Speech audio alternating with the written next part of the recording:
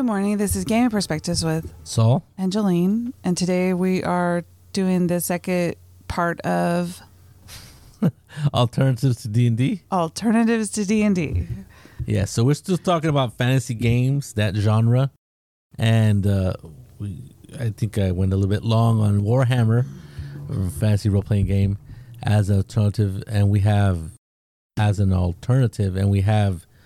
a couple other games I wanted to talk about, at least mention. So the next game that, to me, is a nice fantasy alternative to D&D is Symbaroum, which is published by Free League. They are the Swedish team that's brought quite a few games to the market. And Symbaroum is it's a little bit different than D&D. It's dark. You're not playing these really heroic characters. And I would say, the same thing like Warhammer. It's a little bit darker. It's a little bit grittier. And I think it's different enough from D&D that it's quite an alternative to D&D, right? Because it's so different. I really like the idea of this world that was in kind of like a dark period, and they're coming out of that dark period, kind of like the Dark Ages or whatever you want to call it. And they're starting to re-explore, or not re-explore, but explore again the world that surrounds them. And I think it's pretty neat. Setting. The big part of the world is this large, dark forest. It's called Davokar. Davokar, right. And so the forest holds all kinds of secrets, and it holds all kinds of ancient cities and ruins and stuff. And as characters, you play treasure hunters, finders of lost lore.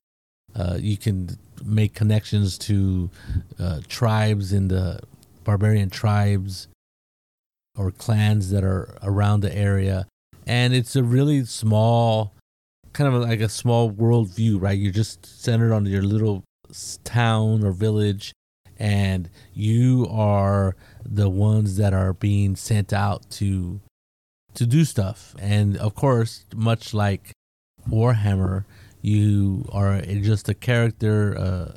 Usually you have a job like a blacksmith or something that you get points from, and but you're a little bit different than most people in your village. You have this want, or have the bug of exploration or finding fame and stuff like that.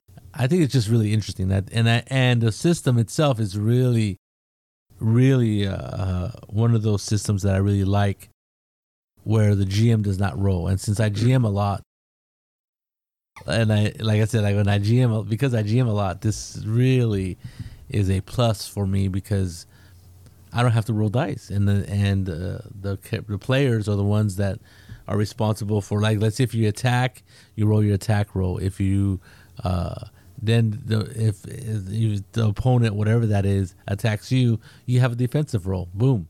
GM doesn't roll anything. So I think that's pretty neat. I just think it alleviates quite a bit off the shoulders of a GM not having to roll dice.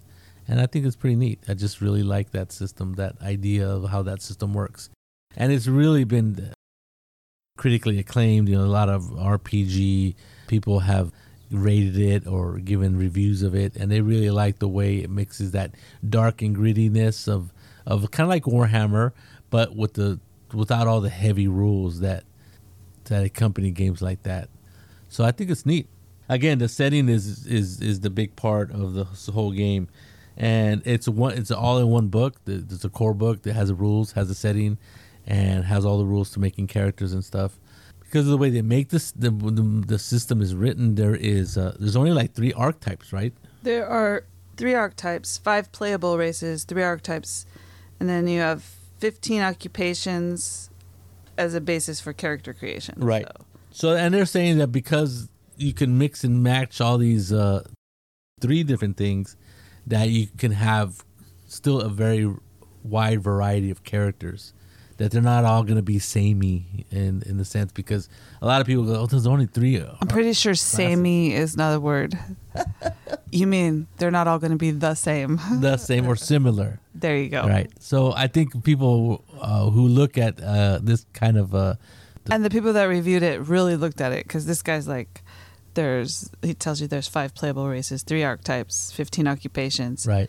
And then he goes on to say there's 35 abilities, 25 mystical powers, and 33 rituals, and a large number of weapons and armors to make each character unique. Yeah, I think I read the same article, and I think that's the kind of thing that a lot of people might overlook, right? When they say, "Oh, there's only 3 character classes," because archetypes are kind of like character classes. Oh, that's not very. That doesn't give me a very wide variety of character. Then that means that there's 6 of us, so 2 of us are going to have the same kind of character. We're going to be in the same role or whatever. And that's just not... That just is somebody that didn't read the actual rules. Well, I mean, a lot of people will look at that and say, well, I don't have a lot of, what do you call that? Flexibility or decisions to make and stuff like that. So I could see people who just look at it right away and make that kind of... If I was going to play this game and my group hadn't played it before, it says there's 50 pages describing the game's world history, right, geography, cultures, and then the 4 settings that it really focuses on. So if I were going to play this game, I would print out or copy from the book this and say, I need you to read this before we play. Or not the whole 50 pages, but this is instead of having that well, I guess you could do it in session 0 where you're describing the world, because it's a specific world, right? It's not like D&D where you go, okay, you're in a village and blah blah blah, right? Well, this one you are kind of in a village and yes, blah, blah, blah. It's a... But they describe the world. They describe the world, right, and the history of what happened. Right. So either everybody's going to read it themselves and come up with an idea, and then you can just reiterate, this is the dark forest of... the forest of Davakar or whatever. Right. And I think some players would read that and a lot of players would not. That's what I'm saying. You're going to need a session 0 to kind of get people into what this place is. It's like when you do any kind of new game, but without doing that information dump of where you can see your players at your table going, their eyes are glazing over because after 5 sentences they're like, I don't care what the elf language is, right? That kind of thing. Yeah. If there are even elves. I don't think there is elves. I'm just saying. I think you're right. I think anytime you start giving out tomes of reading material, most players will check out. I think what you can do is possibly read the stuff yourself and maybe, what is it? You write out what is important, right? Like either just a sentence, like, this is important. Like, the big force of Davakar is important. It's important because of this, and make an outline kind of. And I think that is good enough to start writing the game. And you could still give them that 50-page tome of history. I wouldn't give them all 50 pages. Or a condensed version of that. Or even because better, some people will find a YouTube video that kind of and tell them to watch it. Yeah, people like YouTube videos. You're right. That's a different type of medium. But it's still somebody talking usually, unless they have nice pretty pictures and stuff. That's pretty cool.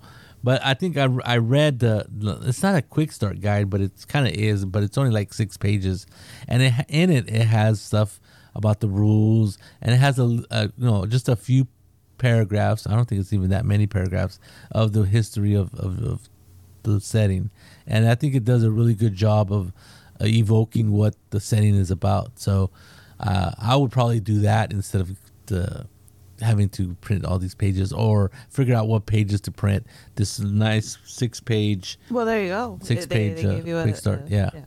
And most games now will have a quick start free PDF that you can download and print out, and it basically just tells you the basic rules. Usually tells you the basic rules like the game mechanic, whatever the resolution mechanic is.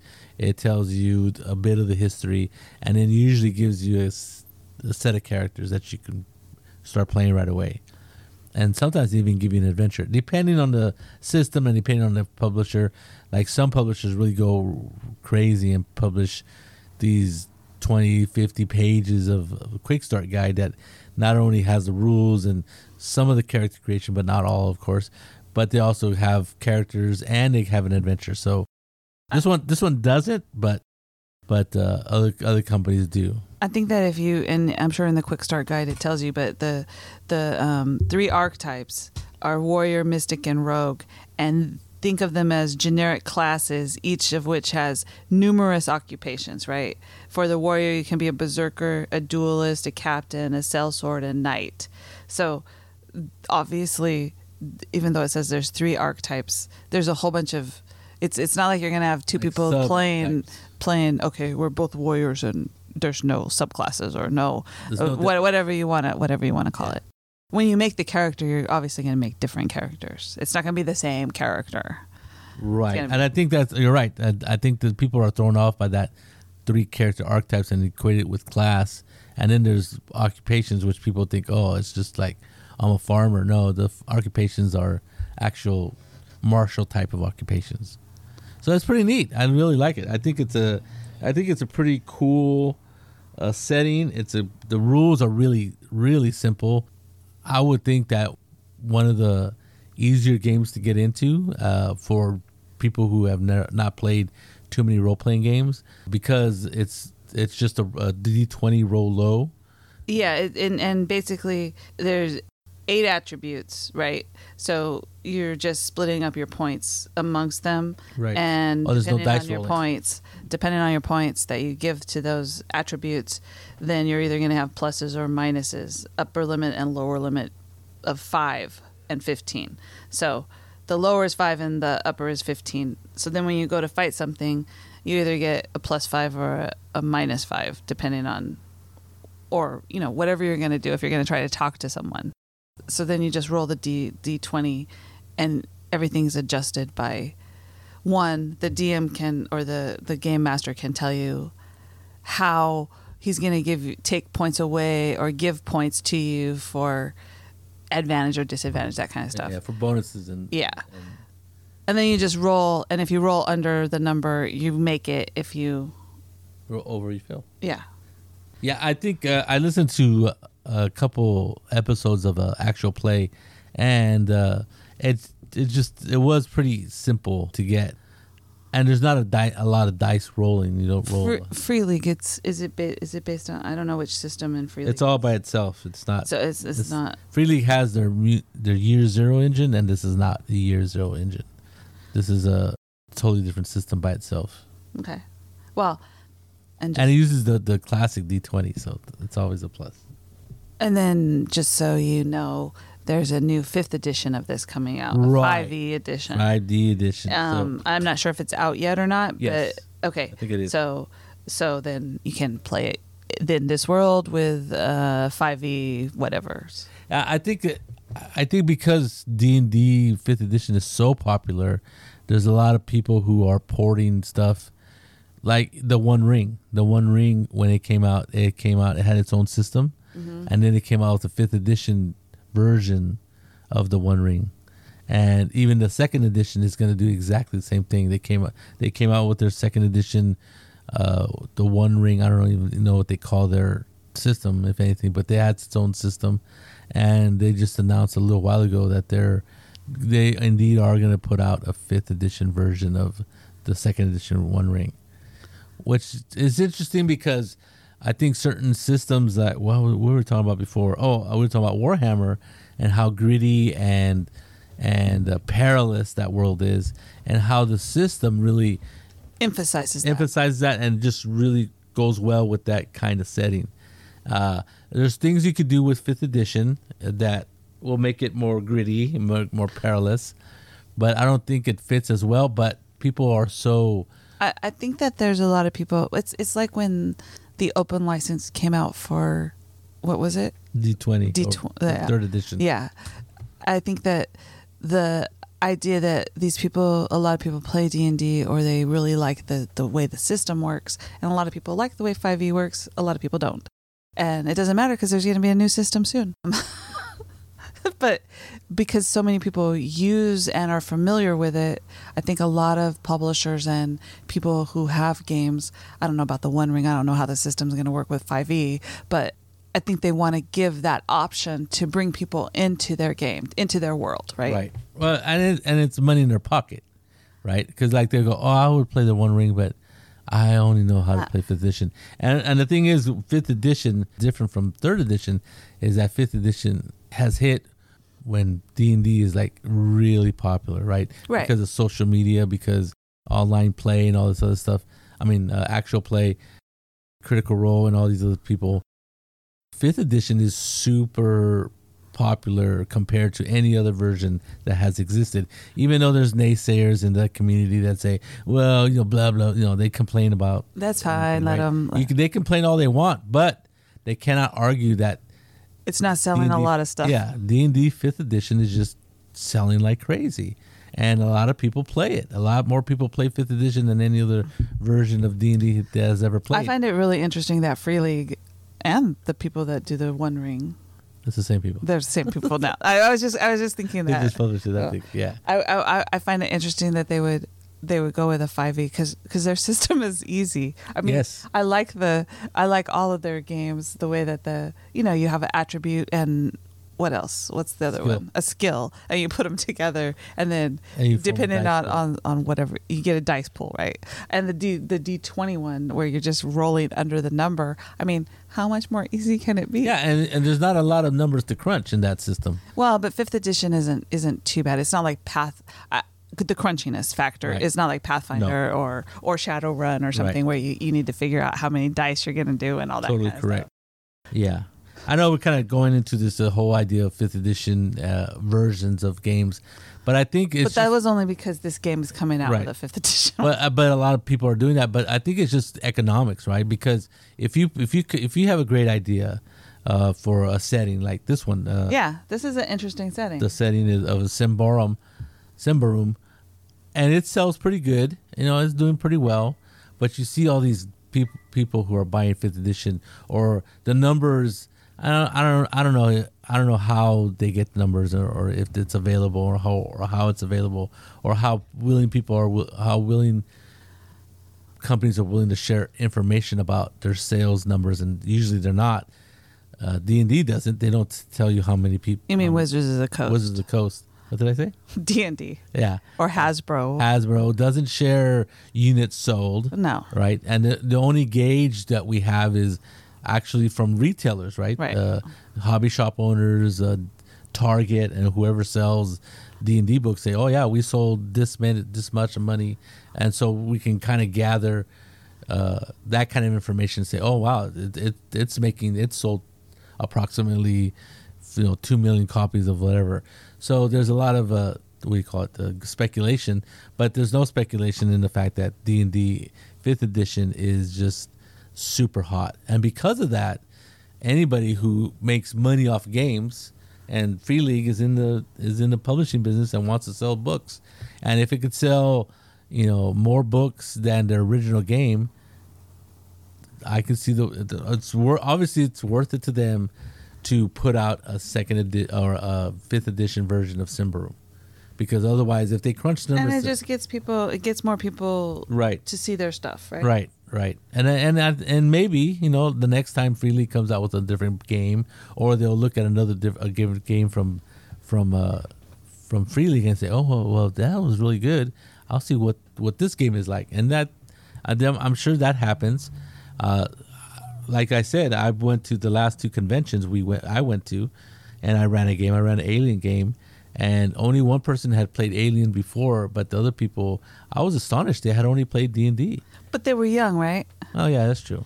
And I guess that was the problem I had. I see a 25 to 30-year-old person, and I'm thinking, oh, I started when I was 11, so they've been playing for 11. No, but some of these kids only are young adults only got into it like 2 years ago. Last year, right? So D&D is the only game they played. D&D is the only game that they have played.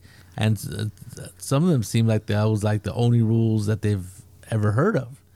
And it probably was. I mean, you until you're exposed to other games, you're not going to know about them, right? So the next time I ran was Tales. The next convention, just over Labor Day weekend, I ran Tales from the Loop, and none of them had played it.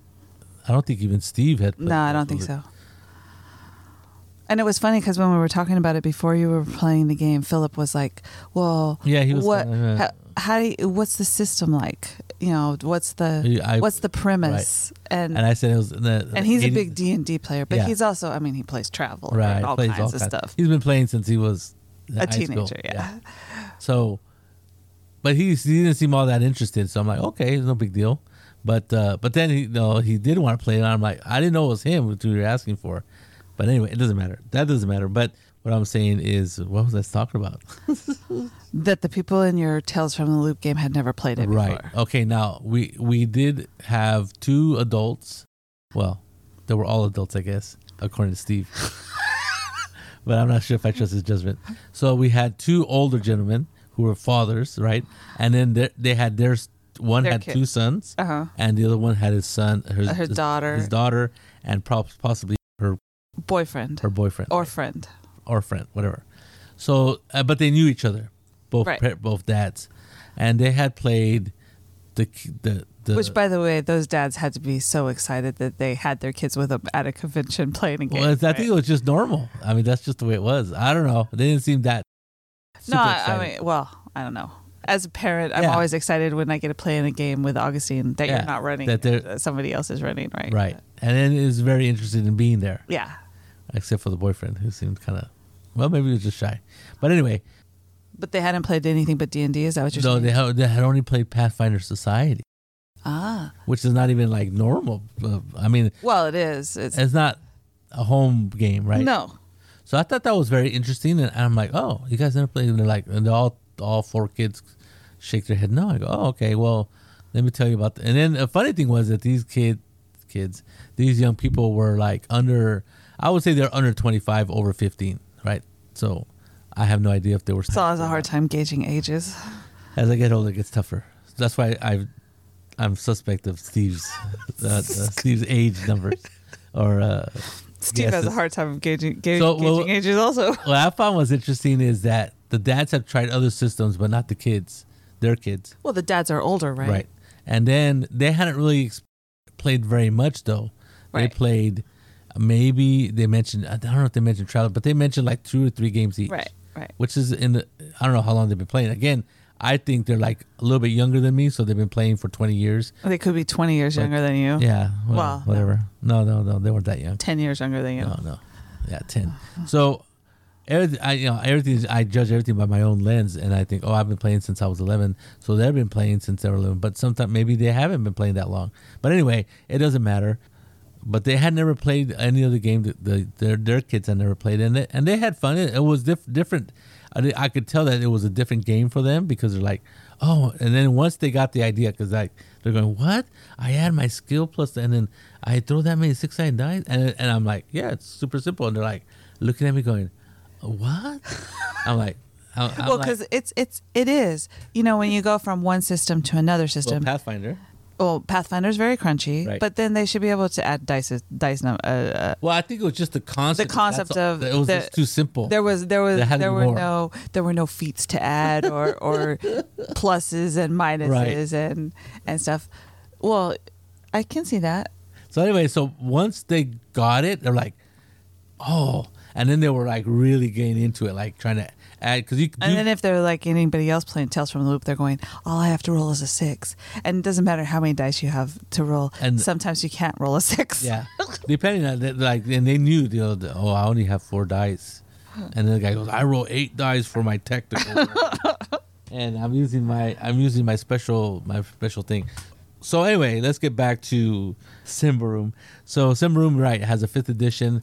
I think if you're a big enough publisher and can port your original game or anything into 5th edition, the chances of you making more money off 5th edition is probably pretty high. I'm just gonna say, if they can make it into 5th edition, that's good. But I think it's really hard to change the rules. So you have to. I mean, that's gonna take a lot of work, right? Yeah. Definitely. But it is definitely a much more, it seems like a grittier kind of game, right? And there's not a lot of hit points. Death is on the table. I think you're right. I think it's just to me, it's a no-brainer to make a 5th edition right now as hot as 5th edition. But since we're talking about alternatives to D&D, this is an alternative, whichever version you choose, right? Yes. I think they probably changed the rules enough to make the 5th edition, their 5th edition version of Symbaroum darker and more dangerous to the players. And we're talking about these alternatives to D&D. Yeah. these alternatives to D&D are probably going to be older people who have played, like Saul's age, the ones who played the original games, and they've been playing D&D for a long time, and they've branched out to play other things because they got, I don't want to say bored, but they got disillusioned with how many hit points you have and how big your heroes can be, right. And they want it to be more a grittier game.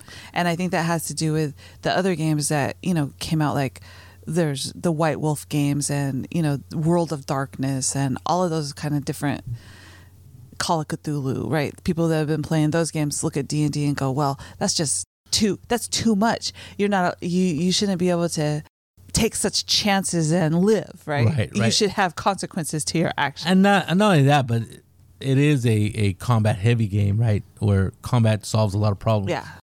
So they probably just want to get away from a tactical combat game and get into a more role playing game.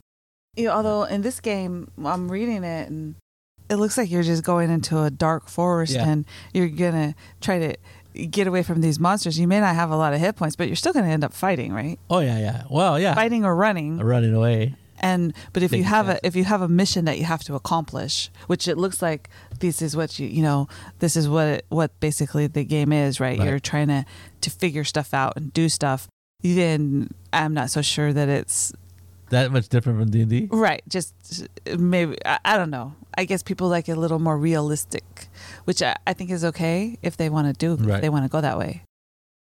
Death is on the table, but death is on the table all the time, even when you're playing D&D. It's a little hard unless you have a fudger GM. But it's pretty tough in D&D. I think D&D 5th edition, the characters are very hardy. And I think the reason that is because of the whole, or the dungeon master as a adversary versus the dungeon master as facilitating this game to make it more fun for the players. And I think a lot of it has to do with just the general culture of how people view D&D 5th edition, and the people who are playing it, they come from a different background, right? We didn't have role-playing games on a computer, right, where you could save. If you die, I go back to my last save point. I keep going, right? There's no like, I lost my character for good, I got to restart. That doesn't usually happen in more modern computer games. You know, there's always that save option. In fact, I'm pretty sure that if you made a computer game where your character died, you had to go all the way back to character creation, that game would probably like really frustrate a lot of players, right? So in that vein, you mean you can't carry your soul stone back to a point and regenerate? Somebody else has to carry it, but yes, I mean that's possible. That's different. That's different. But see, when you get resurrected with all your stuff. Oh wow! Yeah. So I think that's a huge difference. I think that's a big influencer on today's role playing game. Influence on D&D and why it was made the way it is. So you're saying that all those people that play World of Warcraft and DoD online, DDO online, and just regular adventure games like Diablo and stuff, there's a lot of those people. That's what they played, and they're like, I get to play in a fantasy world. Boom! Wow! I'll give it a try. Or they're interested in it. But their second level character dies, and they got to go back and make another one. This sucks. Throw the book down. So I was going to talk about low fantasy gaming. But once again, Saul has gone long. Low fantasy gaming. We'll do a different episode on that. We don't have to do it next week or anything, but we'll do a different episode on that. Yeah. Symbaroum. I think it's a really neat system. It's a really neat setting. And again, I like the way the setting and the system work together in making a really simple, easy to get into fantasy game that's dark and gritty and perilous and all these other descriptors, but isn't very hard to get into and play. And whichever edition you choose, and I'm looking at their first edition going, this is pretty easy, right? Yes. But if you want to do the 5th edition one, I think it's out, so you could do that too. Yes. So there you go. This is Gaming Perspectives with Saul and Jolene. You have a good day.